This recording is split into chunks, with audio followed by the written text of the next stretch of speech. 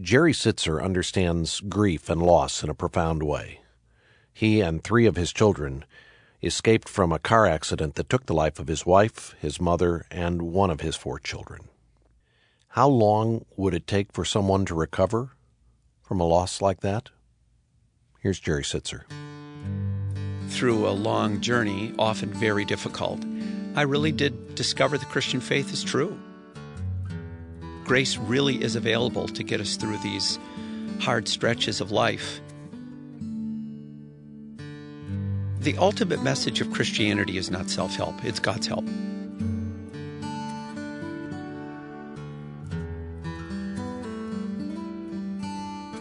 This is Family Life Today. Our host is the president of Family Life, Dennis Rainey, and I'm Bob Lepine. Jerry Sittser says when the landscape of life has been permanently altered, God's grace is there to help you make some sense of the loss and to give you peace. Stay tuned.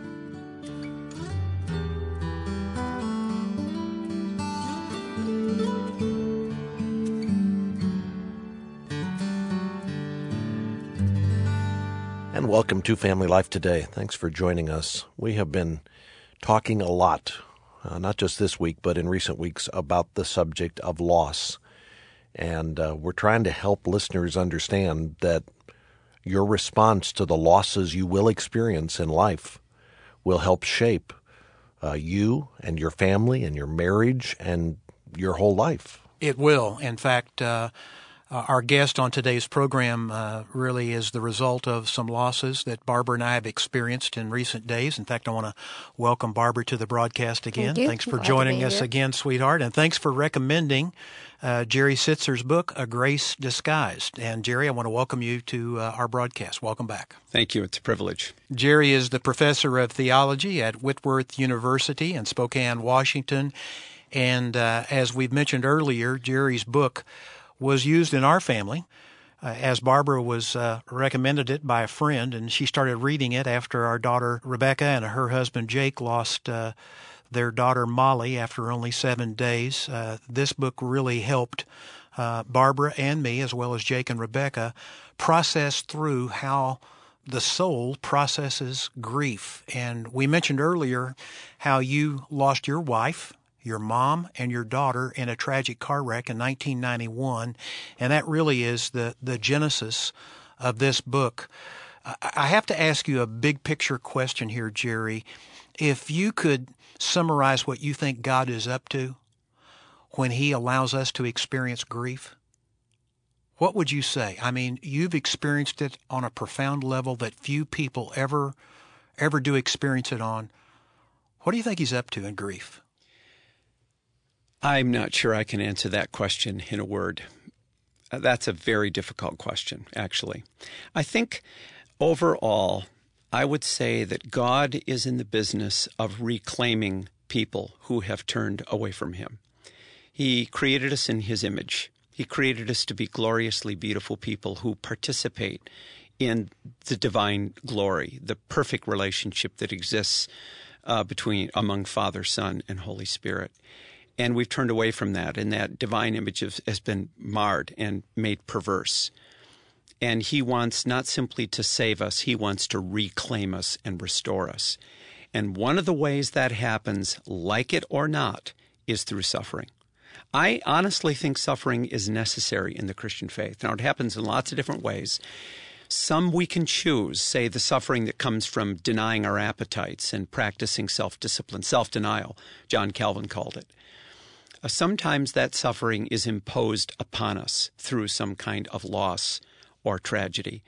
But either way, we need some kind of suffering, not masochistically, but honestly, realistically, to become the holy people God wants us to be and to draw us into a vital relationship with Him.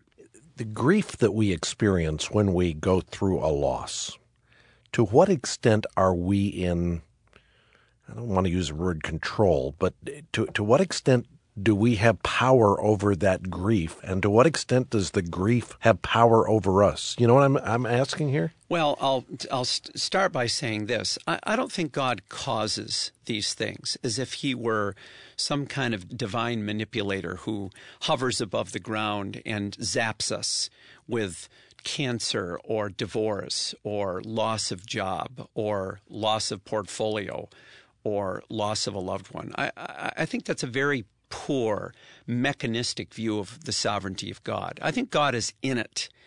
God's sovereignty envelops it. I don't think God causes it in that kind of crude kind of way, but I will say God uses it. God's in it in that sense. Our choice is whether we're going to respond to the work, the sanctifying work God is trying to do in our lives. And does grief, does loss have power? Of course it does. I mean, it can change the entire course of our lives. But I think the greater power is the way we respond by faith to God's work in our lives. This is a hard thing to say. I mean, it sounds so easy and so trivial. Oh, you know, God's trying to sanctify us. And I almost resist saying it because I don't want it to come across kind of cheap, as if I'm quoting a Bible answer or a Bible verse, and that Bible verse is going to make everything right. Well, God works all things out for good for those who love him. I mean, that is a true statement. I believe that with all my heart. I also believe that is extraordinarily hard to work out in normal life. There were times when I'm sure the grief had to be, I don't know if I want to say overwhelming or just so compelling that you felt powerless against it. Of course. I think any true catastrophic loss leads to that. That's the difference between a normal loss from which you'll recover. You're a high school athlete, you break your leg, you lose the season. It's a big loss. It's hard, but you're going to get your leg back again. You might be able to play another season. There's a big difference between that kind of loss, though significant, and the loss of a spouse or the loss of health and that sort of thing. I call those irreversible losses. And I'll tell you, they have power. And we're fools not to acknowledge the power they have. Interestingly, I was with our daughter Rebecca a couple of weeks ago, and she and her husband Jacob had renewed hope. They had gotten pregnant with baby number 2, and then at 14 weeks gestation, the baby died. And she had to deliver this stillborn baby at 16 weeks, go through the labor and the delivery, and which was traumatic in and of itself. But as I was there for a week, and we had many really wonderful conversations, one of the things that Rebecca said to me that I thought was really profound, she said, you know, we're not as fragile as we think we are. We feel like in these really hard times like we won't survive.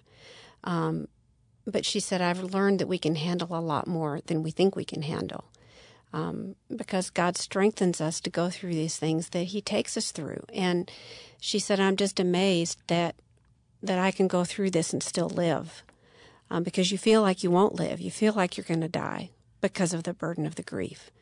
But she said, I've learned that we are stronger than we think we are. We aren't as fragile as people as we imagine that we would be when looking at a situation like that. Did you feel like you weren't going to live in the days that followed your wife's death?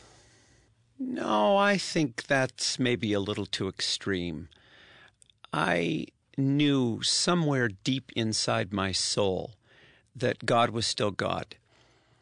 I had to live in this dynamic tension between acknowledging the severity of the loss on all levels, not just intellectual but emotional. I mean, grief has its way. It's erosive. It gets to you.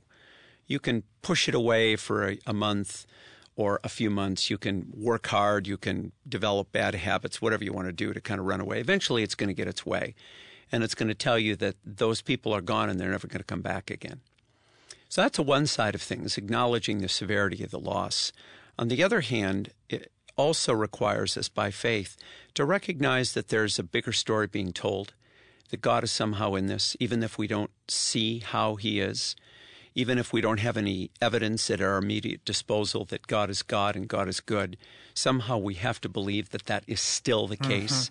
And you have to live in that tension. If you pretend it's not severe, it's like painting over mold. But you don't want to give that mold too much power either. Recognize that you can get rid of that mold and put on fresh paint and make that wall beautiful again.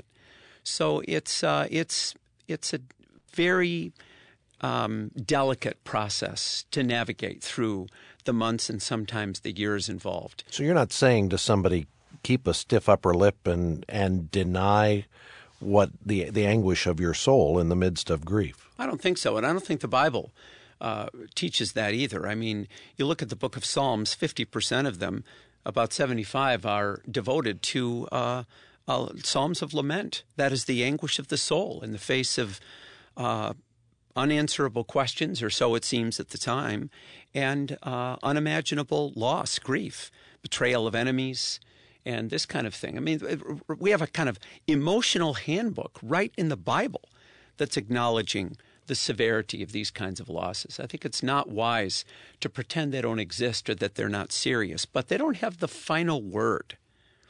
That's what a Christian believes. The final word is a resurrection. Mm-hmm.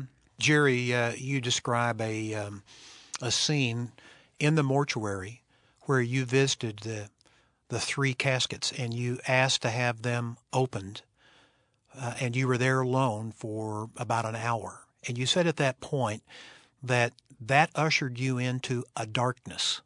Describe what took place in that setting, in that mortuary. Well, it's difficult. You have to use images. I think language just fails, as it does to all people who've gone through some kind of severe loss. I felt like I was floating just in the universe, utterly cut off, utterly alienated, completely alone. And I looked around to see billions of stars. The world seemed like a cold, impersonal place. It was really an awful experience for me. But it also ended up being a significant turning point for me, too. That very night or a few nights later, I had a kind of waking dream. It was a dream, but it was not like a typical dream at all. It was very vivid, very real to me. It is to this day. And in this dream, I was chasing frantically after the sun that was slowly setting in the west. And I remember as I was running that there was this frantic, panicked, terrified feeling, as if that sun beat me to the horizon, it would never come back to me again. And finally, the sun did sink below the horizon, and I stopped, exhausted, and looked with a sense of foreboding over my shoulder to the darkness from the east that was sweeping over me. And then I woke from the dream and I felt a kind of existential darkness, as if I was going to be in this darkness for the rest of my life. It was really a terrible feeling. I told a cousin this dream a few days later, and he reminded me of a poem written by John Donne. He's a very famous 17th century British or Anglican poet.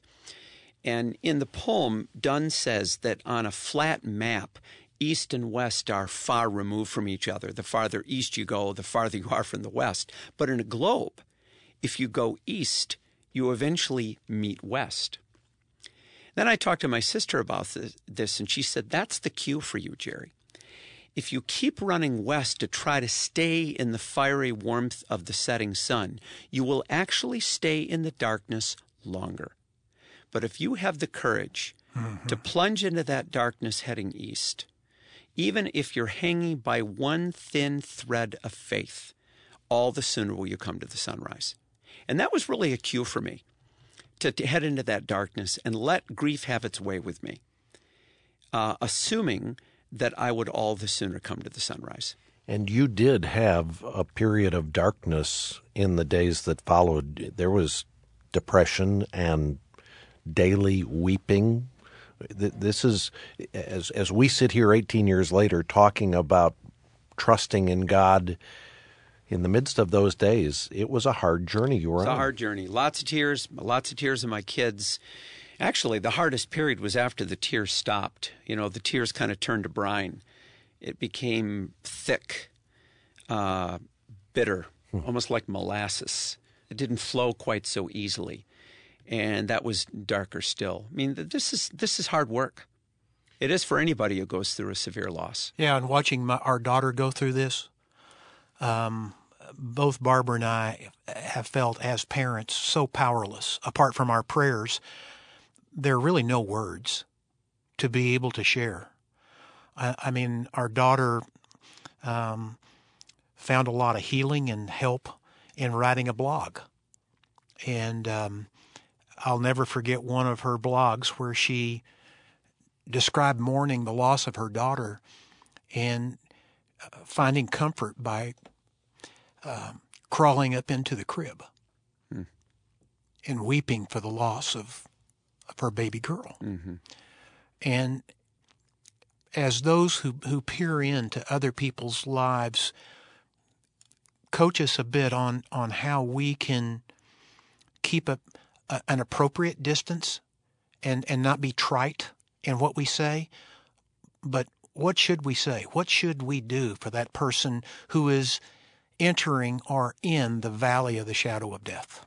I would say presence, consistency, patience, and symbolic gestures. I have a young friend. She's not so young anymore. She was the accompanist to Linda's voice students when we lived in Iowa. She has sent me a long letter and card on the anniversary of the accident for 18 years. Recalling incidences, sharing life, expressing sympathy. She's never too syrupy. That kind of gesture I find profoundly meaningful. You know, when we're not affected by loss in the dailiness of our life, it's easy to think after 2 or 3 months that people should be getting on with the business of life, because we are getting on with the business of life. But for those who are affected primarily, in a primary kind of way, they're the ones who have suffered the loss. They're the ones whose landscape of life is permanently altered. They are living in that for a long period of time, in one sense for the rest of their lives. Now, their perspective is going to change over time. Mount Rainier is always 14,410 feet. It looks a lot bigger when you're a mile away than when you're 50 miles away. The size never changes. Our perspective can change over time, admittedly. So I think that dailiness or that consistency, that presence, those symbolic gestures are probably the best we can do. And then simply pick up on cues, Dennis. I mean, the cues, when they're ready to talk, then you're ready to listen.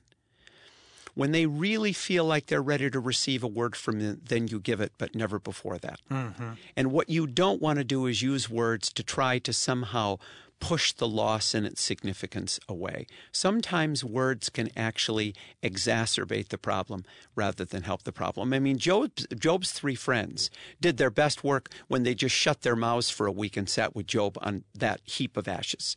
Barbara, were there people in your life or in Jake and Rebecca's lives who did some of those same things, those symbolic gestures that Jerry's talking about? Yeah, there have been some remarkable young men and women, friends of Jacob and Rebecca's, who have, frankly, they've done things that I wouldn't have thought to do. On the very first Easter after Molly died, one of their friends brought an Easter basket that was pink, with pink candy and a pink bunny and a pink bow, and left it on their front porch and said, "Happy Easter."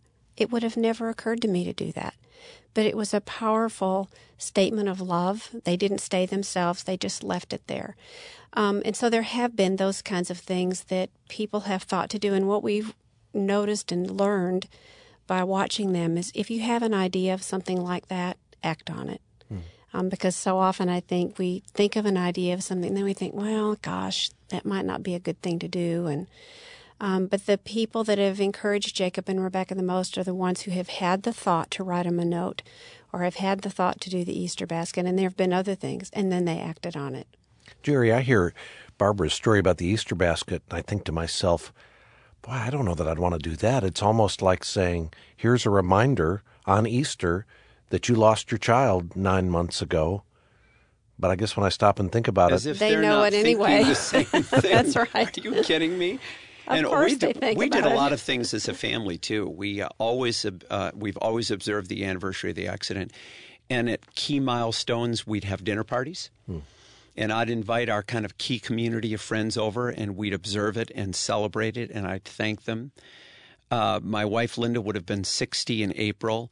I talked to all of my kids, and we just kind of laughed about what it would be like for them to have a 60-year-old mother. I mean, we have been pretty mindful of these important milestones along the way to observe, even after all these years. It's not at all bitter anymore. I mean, we have a lot of good story that's happened in these last 18 years. It's been very rich and meaningful for us, but we still are mindful of this loss and these important dates and milestones and so on. Sometimes the grief will be expressed in a phone conversation, in person, in a letter, or maybe an email where it's clear the person is truly grieving, and at that moment they're really hurting.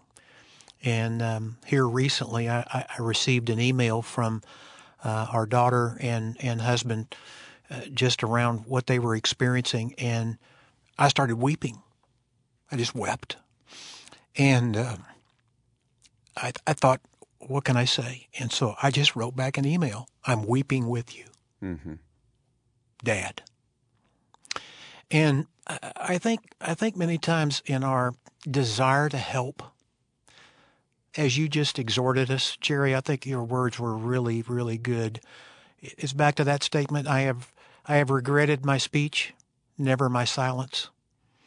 Sometimes the gift of presence, of just being there, or of letting someone know you're praying for them, or you're there for them, may be all that's needed in that moment.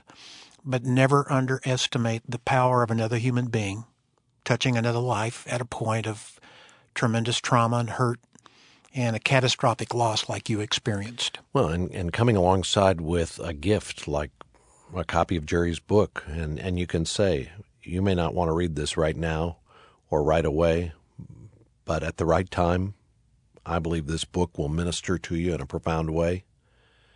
We've got copies of Jerry's book. It's called A Grace Disguised, How the Soul Grows Through Loss, in our Family Life Today Resource Center, and we would love to send you a copy. You can find out how to order one by going online at FamilyLifeToday.com.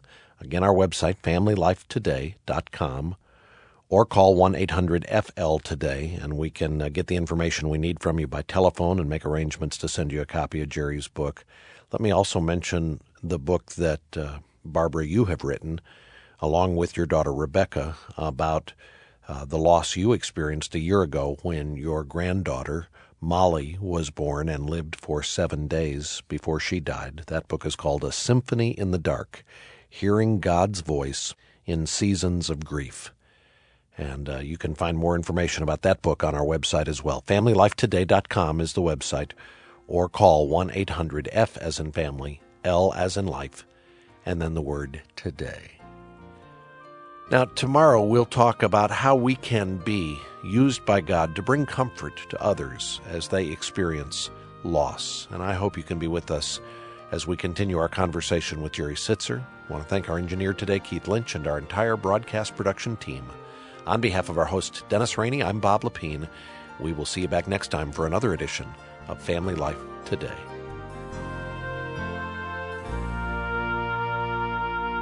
Family Life Today is a production of Family Life of Little Rock, Arkansas. Help for today, hope for tomorrow.